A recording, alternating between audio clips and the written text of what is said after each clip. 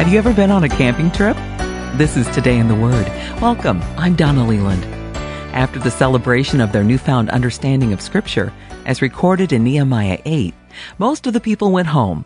The family leaders, though, stayed behind and continued to study Scripture. They learned about the Festival of Booths, a week-long celebration of God's deliverance of Israel from Egypt. They erected temporary houses, booths, or what we think of as tents, though much different from our modern tents.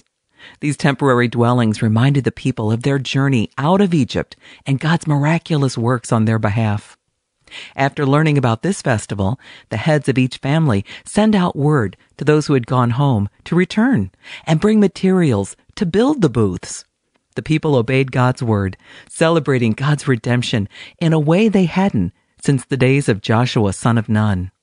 Ezra read Scripture daily, and God's people experienced enormous joy as they obeyed God's word. Today in the Word, we read in Nehemiah 8:18, "From the first day to the last, Ezra read from the book of the law of God." Can you imagine what it would look like today to obey Scripture in this way? It's no wonder these people experience such joy. Satisfaction in life comes when we obey the Lord. Is there a time in your life when you obeyed the Lord so radically and immediately? Is God calling you to such an obedience today? Don't delay.